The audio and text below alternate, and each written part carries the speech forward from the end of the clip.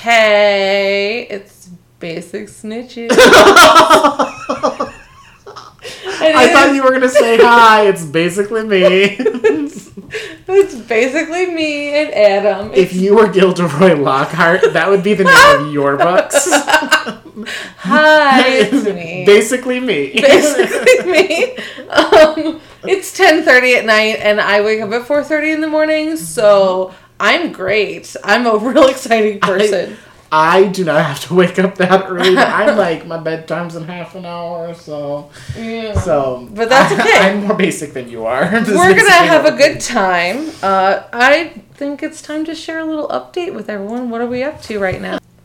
Other than work, Tara and I are planning a trip to New York in a couple weeks that we're really excited about. It'll be really fun. It's very Harry Potter-y. There's quite a bit of Harry Potter stuff happening. Also, I'm singing at Carnegie Hall. Yes. With the Canton Symphony Chorus and a few other local choruses on June 10th. We get to sing Vaughan Williams' Dona Nobis Pacem. It is the hardest freaking music I have ever sung in my life. When she's doing that, I'm thinking about going to a spa and getting a massage. Right? So, who wins here? So, and actually... We both do, because we get to take a vacation. This is true. Vacation. I do want to share, though, that also last week I got to perform in a concert version of West Side Story.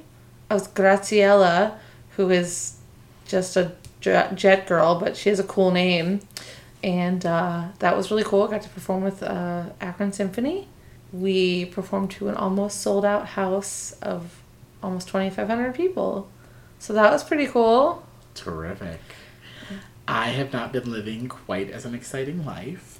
I've also not been sleeping, so there's that. Yes. I have been trying to do this. So I'm a lot into mindfulness. I'm sure I'm going to mention it a ton in this podcast. Probably already have a couple times. So I meditate every day, and I've been actually doing it in the morning, which has been a big change, I think. I think I'm a little bit more calm. I'm trying to remain mindful throughout the day. I tend to be a big overthinker, so trying to rein that in. That's kind of my big, exciting news. You know what? As exciting. Yay! So updates include some good things and some stressful things and some exciting things, and us talking about the chapter where we get to meet literally so many amazing people. Exactly. Oh my gosh. I basically get to sleep and you don't. That's... Anywho, yes, let's get into this. I would love to read this chapter outline you wrote me. Alright, so this is chapter 6, The Journey from Platform 9 3/4, my version. Okay. Take it away. Unlike the movie, Harry has to go back and live with the douchebags. But they scurred. Yeah, they are scurred at him. I can't say that. It's terrible. You just did. I just did. Harry is lucky, and Vernon offers to take him to King's Cross Station. But oh wait, he's not a nice guy. Don't confuse this for being nice. He abandons him there. What a fuck. Luckily, we have a parade of gingers show up, led by HBIC herself, Molly fucking Weasley. Yas Queen. It says yes, Quinn. Oh, it does. Yes, Quinn. Yas Quinn. The HBIC teaches Harry to enter the platform. He is recognized by the Weasleys by his scar. Ginny is sad she cannot meet Harry. Don't worry, Gin. You'll become very acquainted with him in the future. Winky face. That was a winky face. Not a one or whatever. Another fuck up that I did. Whatever. Percy is a prefect and loves talking about it, apparently. Ron becomes Harry's compartment buddy and has some shit on his nose. It's ironic that he's got the brown nose and Hermione doesn't. Ha get it. Sorry, Hermione. I still love you. I couldn't help myself. I am way jealous of the amount of trading cards available on in the Chocolate Frogs. Wizard candy sounds so much cooler than Muggle candy. Yeah, it really does. The trolley lady is so underrated. Love that bitch. Same. God, Draco sucks. Also, That's all he deserves. That's all we're gonna say about him. sucks. Also, Scabbers is here, and man, do I want to hate Scabbers. But in this chapter, he's so relatable. All he does is sleep and bite people he doesn't like, just like me. They finally make it to Hogwarts and have their sweet-ass boat ride. Okay. These chapters just keep on getting better and better. They really do. They really, really do. And we get to meet so many great people in this chapter. Oh, yes. The love of my life. Percy Weasley. Yeah. Scabbers. Neville Longbottom.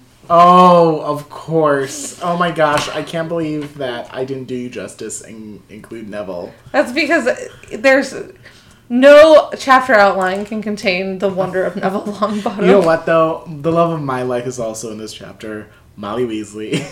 I fucking love Molly. She's the best. She's so amazing. This series has some of the most amazing female characters ever. Molly, Minerva, Hermione, the trolley lady. The trolley lady who brings you snacks. Yes. Love her. Talking about some of the stuff, like pumpkin pasties, sounds so... I want one of those. Fucking good.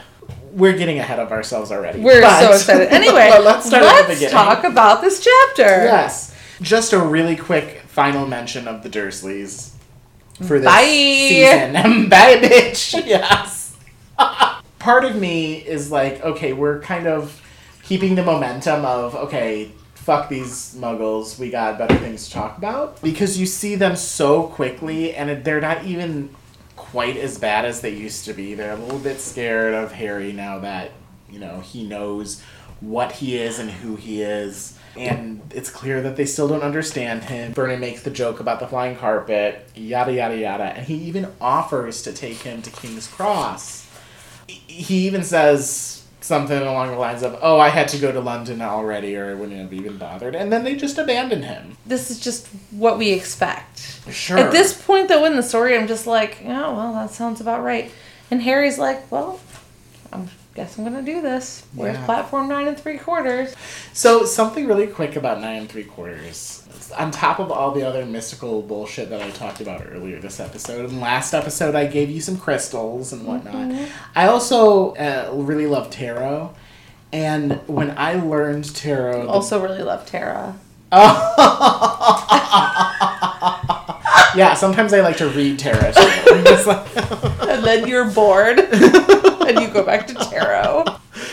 But the book that I read when I learned tarot, that was good. Well done.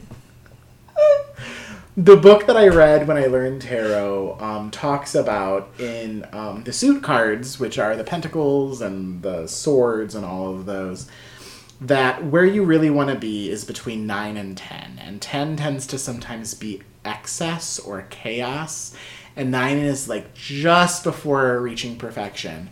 So 9 3/4 is where the magic begins. Oh my gosh, that's really cool. Isn't that great? I didn't know any of that. I absolutely love that. When I saw this in this tarot book, I'm like, you got me. I like that analogy for 9 3/4. I don't know if that is something widespread in tarot or just something that the author of this book came up with, or if J.K. knew about this little tactic, but I think it's very clever and something that I wanted to bring up. Hey, this is where the magic begins.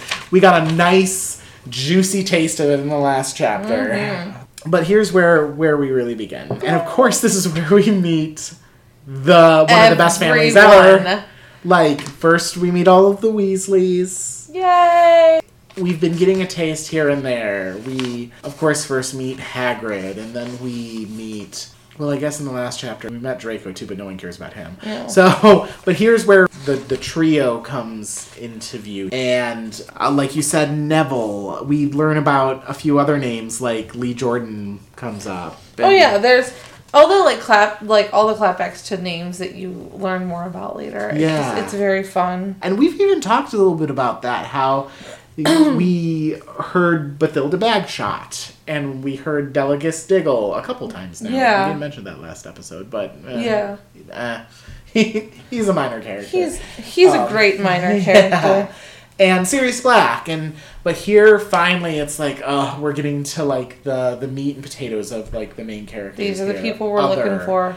Than the ones that we've already met. I don't know what else to say except that it's just very exciting. Let's just talk about how Harry gets onto the platform. It's literally due to the Weasleys. Mm-hmm. And the coolest thing is Harry's like asking people and they're like, yeah, you're crazy, you're a dumb kid, whatever. And then he hears Muggles. Yeah. And he's just like, wait, oh my gosh. And it's almost like it's solidifying that this is real.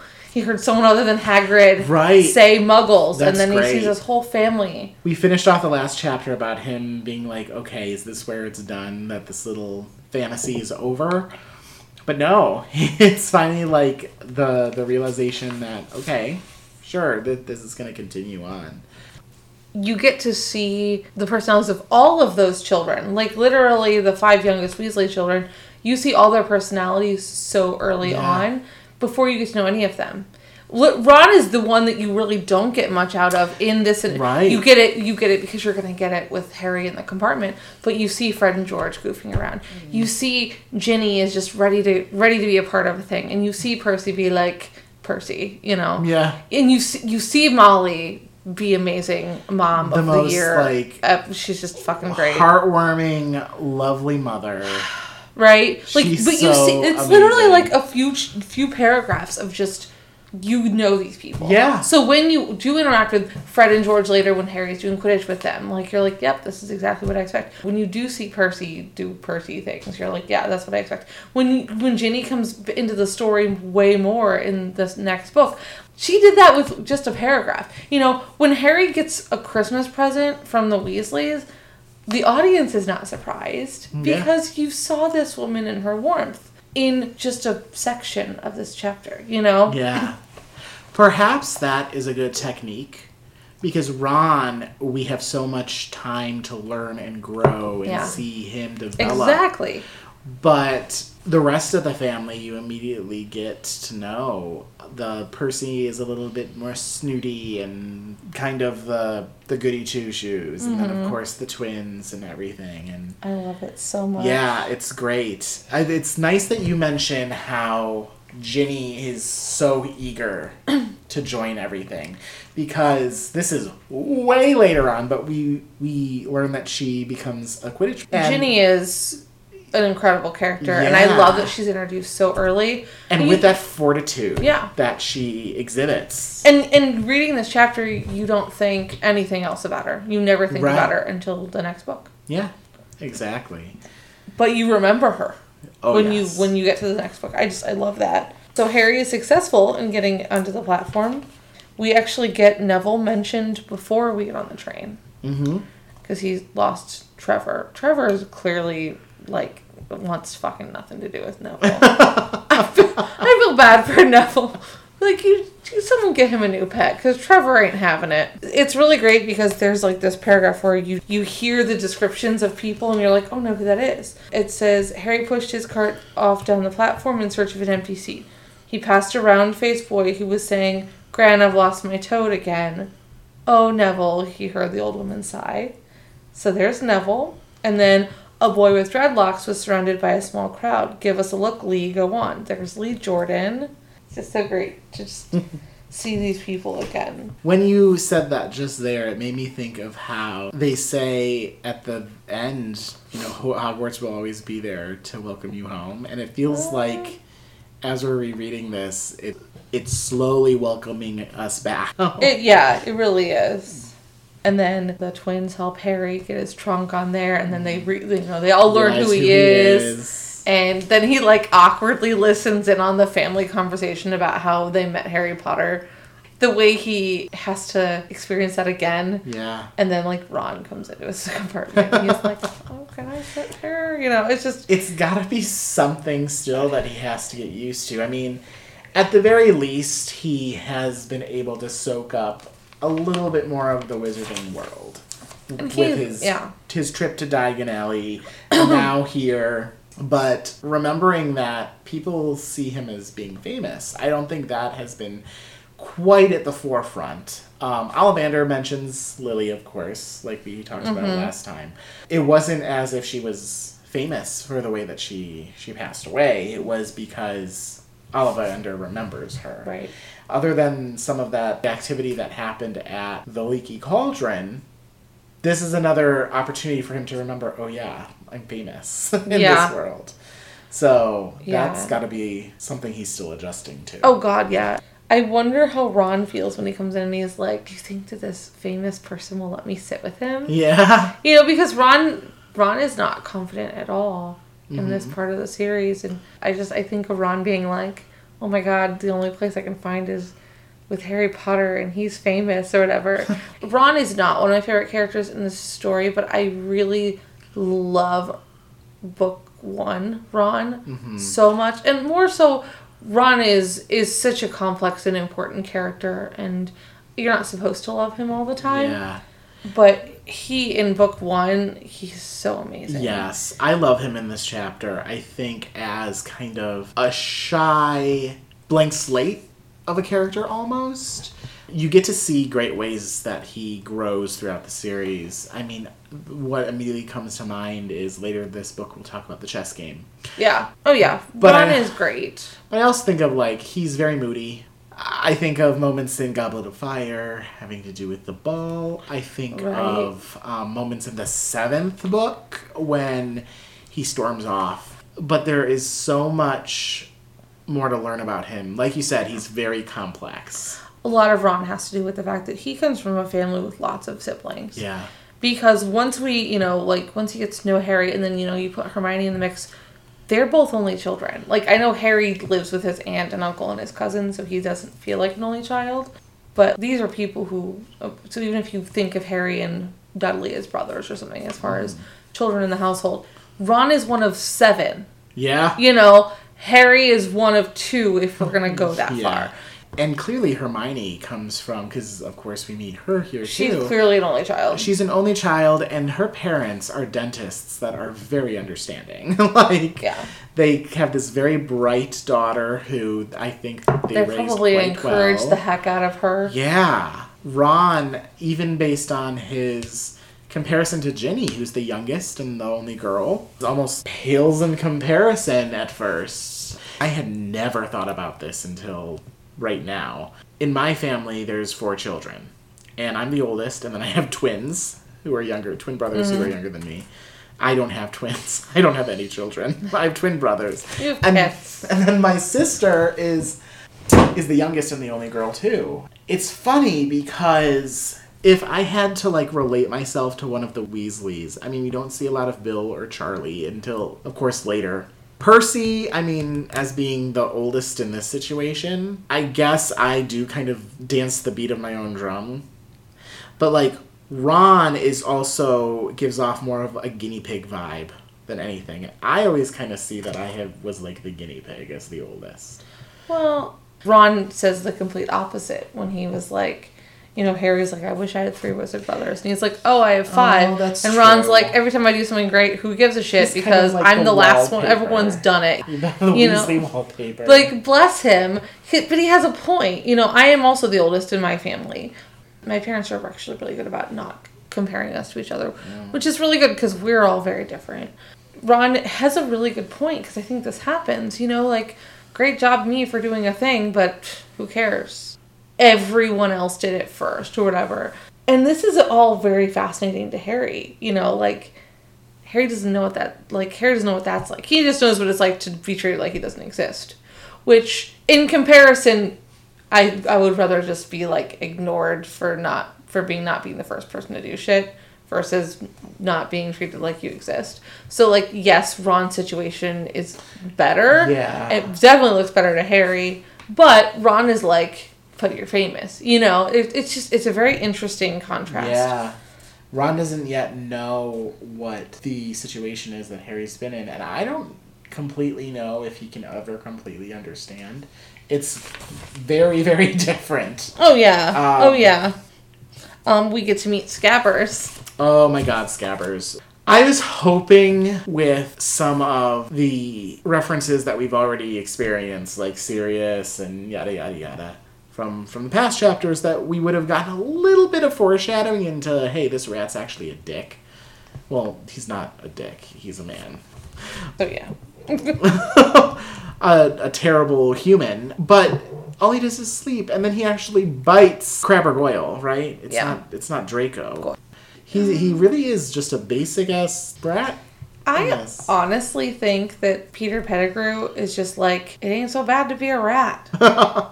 Like, because, there's no imminent threat for him. He thinks that he's safe. Why not just live as a... If I could fucking just live as a cat and get pets and all the things given to me, like, he's a pet.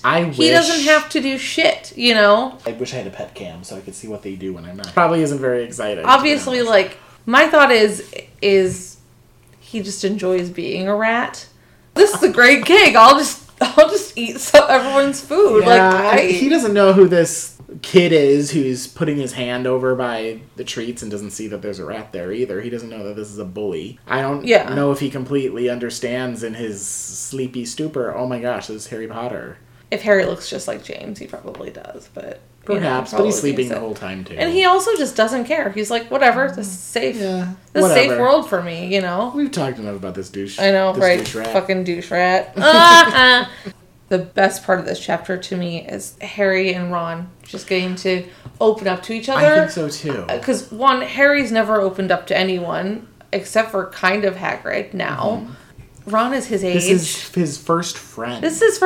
And, like, they're both so welcoming to each other. Ron's like, I'm offering you this shitty sandwich because you offered me really good snacks, but I know that it's no good, so please don't judge me. And Harry's like, I love that I'm sharing things with someone. I was going to say it. Actually literally, one of that line that Harry has never had anything to share with people before. I'm like, oh, I love that because it's just the building. And, like, Ron is able to say something about feeling like, oh, I'm just the sixth kid in the line of 7 kids, and who gives a shit if I do anything right? Well, it's beautiful. They are. This is maybe a bit hokey, but Ron is sharing his friendship and his companionship with him. Friendship is just a shitty sandwich. In this case. But no, that's my favorite thing in the chapter. Like, there's some cool stuff that happens or whatever, but that's my favorite thing. Like, and then he's like, oh, you want to see me do a spell? And then Hermione comes in. But really, that's my favorite.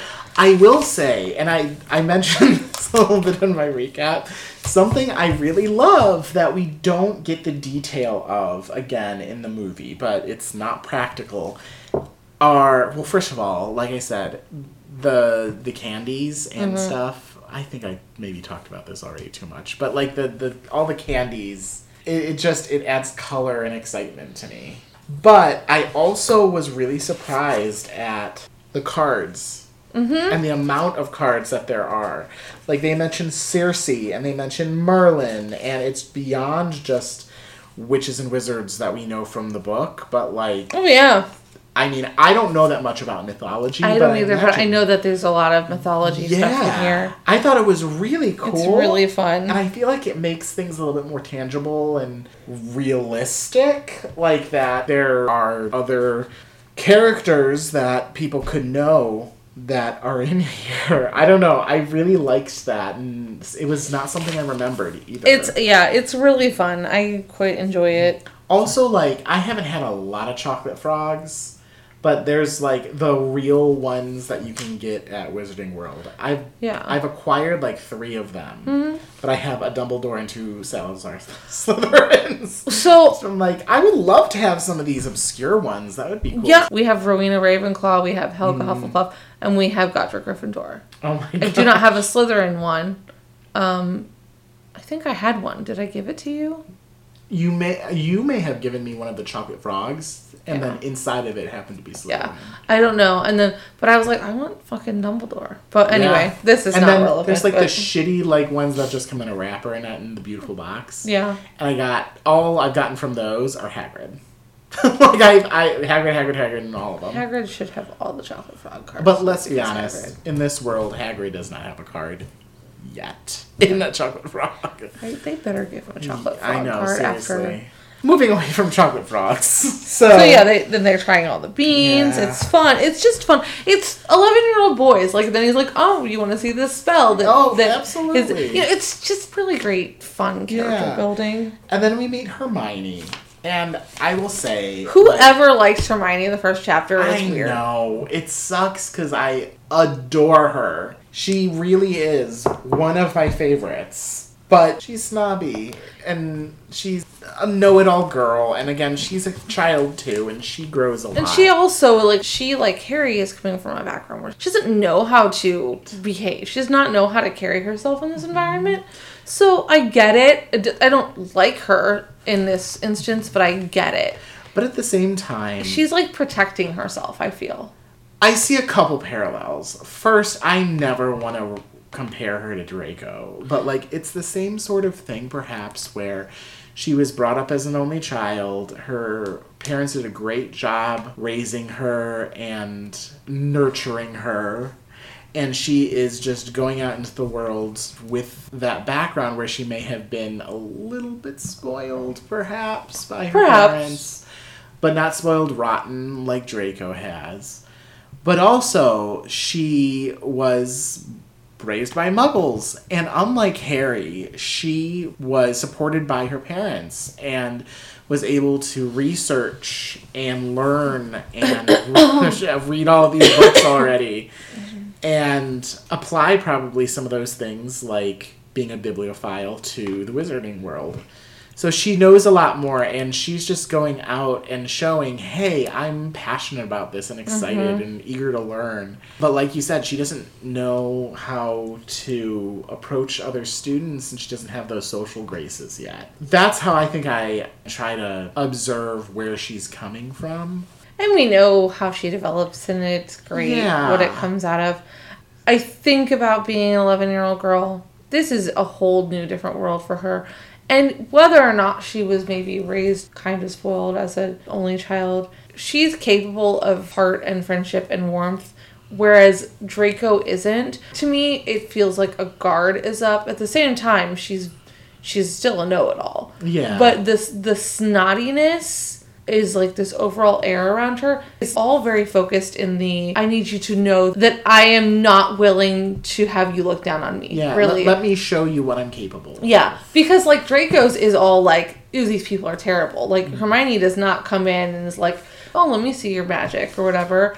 And she just responds that that's not very good. And here's the thing is that throughout the whole series, Hermione is capable of care and understanding other people's feelings and stuff. She's not always doing that, though. Yeah. She's in the back of her mind, she still needs to be the person who is correct in the room. Whereas Draco needs to be the one in charge and the one who is so yeah, I get it, but at the same time, I think that her tactics are self-protection. Yeah. Hermione shows strength. I don't think Draco ever shows strength. Even at the very end, when we start to see potentially a change, it always comes out of cowardice. I made a joke earlier in our podcast where I was like, I don't have any Gryffindor in me. I'm a coward. But you really see that with Draco. He is a bully and he puffs out his chest until there is any sort of threat to him in any way possible. Yeah. I mean, perhaps it's also him walking in being like, oh, you're Harry Potter. I want to be more famous than you. I want to be the one on top. And Harry's just adjusting to being famous. Harry, I'm sure, doesn't really even care. He's just looking at him like he did at Madame Malcolm's and being like, this is a douchebag. But that doesn't entail the famous Scabbers attack on Goyle.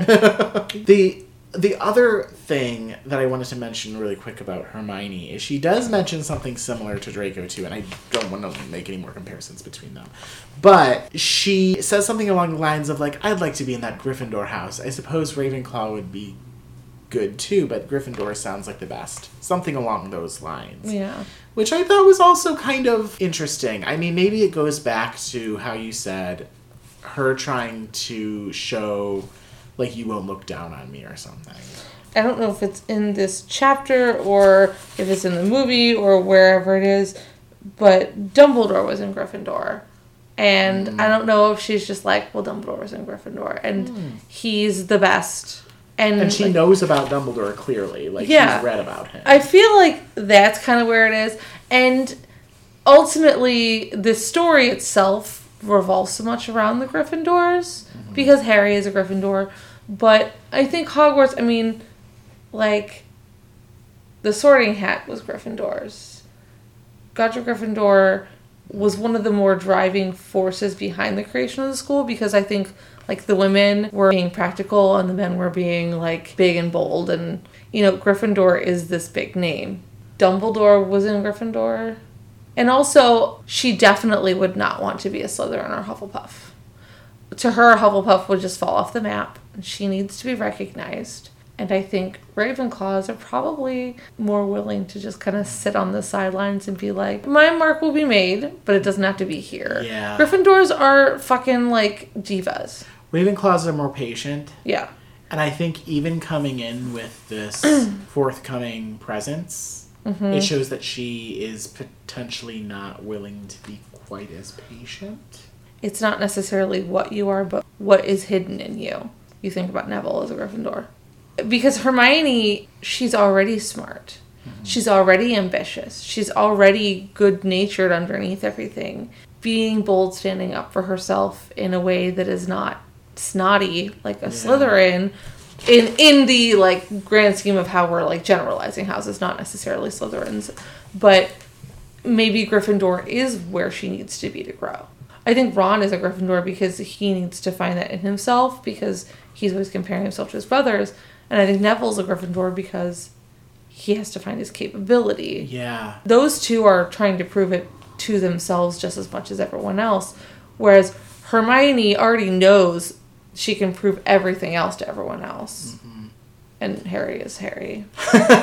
Harry is so funny because he is the most Gryffindor and least Gryffindor character. Like, he's just... He doesn't want to be in the center of attention. Well, sorry, Harry. Actually, I think Harry is very Hufflepuff. Yeah. He's not a Ravenclaw at all because he's kind of dumb. There's two things that come to mind. The first is there's this meme or whatever online where it's like, oh, the trio represents all three other houses, but they all ended up in Gryffindor. Like, Harry's the Slytherin, and Hermione's the Ravenclaw, and Ron's the Hufflepuff. But when you said that, because I had thought the same thing about Harry. He is very Hufflepuffly, which is a word that I actually use way more often. I love the word Hufflepuffly. Like, I think of the moment where he, like, Cho Chang, it's like, hey, Harry, and the water comes out of his mouth, and he, like, just spits all over himself. Harry. Harry. But it also made me think, like, what we were talking about Hermione, and how Ravenclaw is a little bit more behind the scenes, perhaps. But when you think of Slytherin characteristics, ambition and cunning always come up, which both have somewhat negative connotations, right? Cunning sounds like clever, but like maybe a mean type of clever. So I always like to say that Slytherins are clever. Ambitious can be, I always think of ambition as a really great thing. It means that you're always striving to get what you want. That can also be seen as a negative thing because perhaps we'll do it no matter what the means. Ambition is also seen as like a negative character trait in some literature. Sure. But I like ambition. Ambition is about setting goals and striving towards them and being relentless to a degree. Yeah. I feel like that is something that Hermione is representing here. But the other thing we had just talked about before recording is how, like, even us are, like, percentages of houses. And I talked about how, yes, I'm, like, a ride or die Slytherin. I have all this Slytherin pride. But I still feel like I'm probably 60% Slytherin, 35% Ravenclaw, and the rest is Hufflepuff. Maybe there's a little bit of Gryffindor in there, too.